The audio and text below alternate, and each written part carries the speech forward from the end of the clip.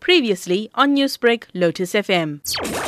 Lancet Laboratories virologist Professor Iftikhar Varghese says that since last Monday, March 16th, the labs have received more than 14,000 swabs and tested more than 8,000 samples.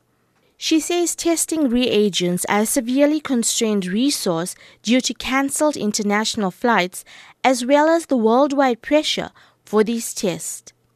There are also a number of people who insist on being tested that do not present symptoms of coronavirus as per the National Institute for Communicable Diseases, the NICD. This has resulted in low testing availability, delaying turnaround times. Professor Varghese further says in the statement that they regret this deeply. They are trying wherever possible to prioritize tests for high-risk individuals like those that are hospitalized and healthcare workers. For Newsbreak, I'm Rachel Vadi. Newsbreak, Lotus FM, powered by SABC News.